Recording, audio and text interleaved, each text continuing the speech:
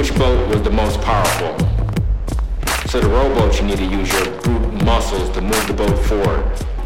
The motorboat had an engine, but eventually you need to put more gas into the engine, and eventually the engine will just wear out altogether. And then you had the sailboat.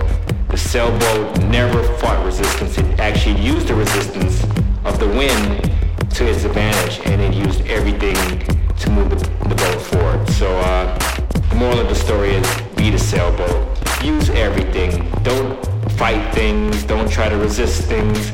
Actually use that force in life to propel you forward and direct you to where to go.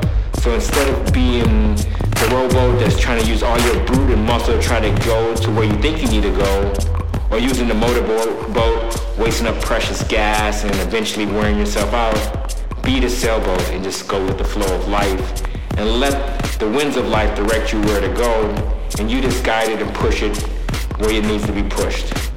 So that's it, guys. Go out there and be a sailboat and always be limitless.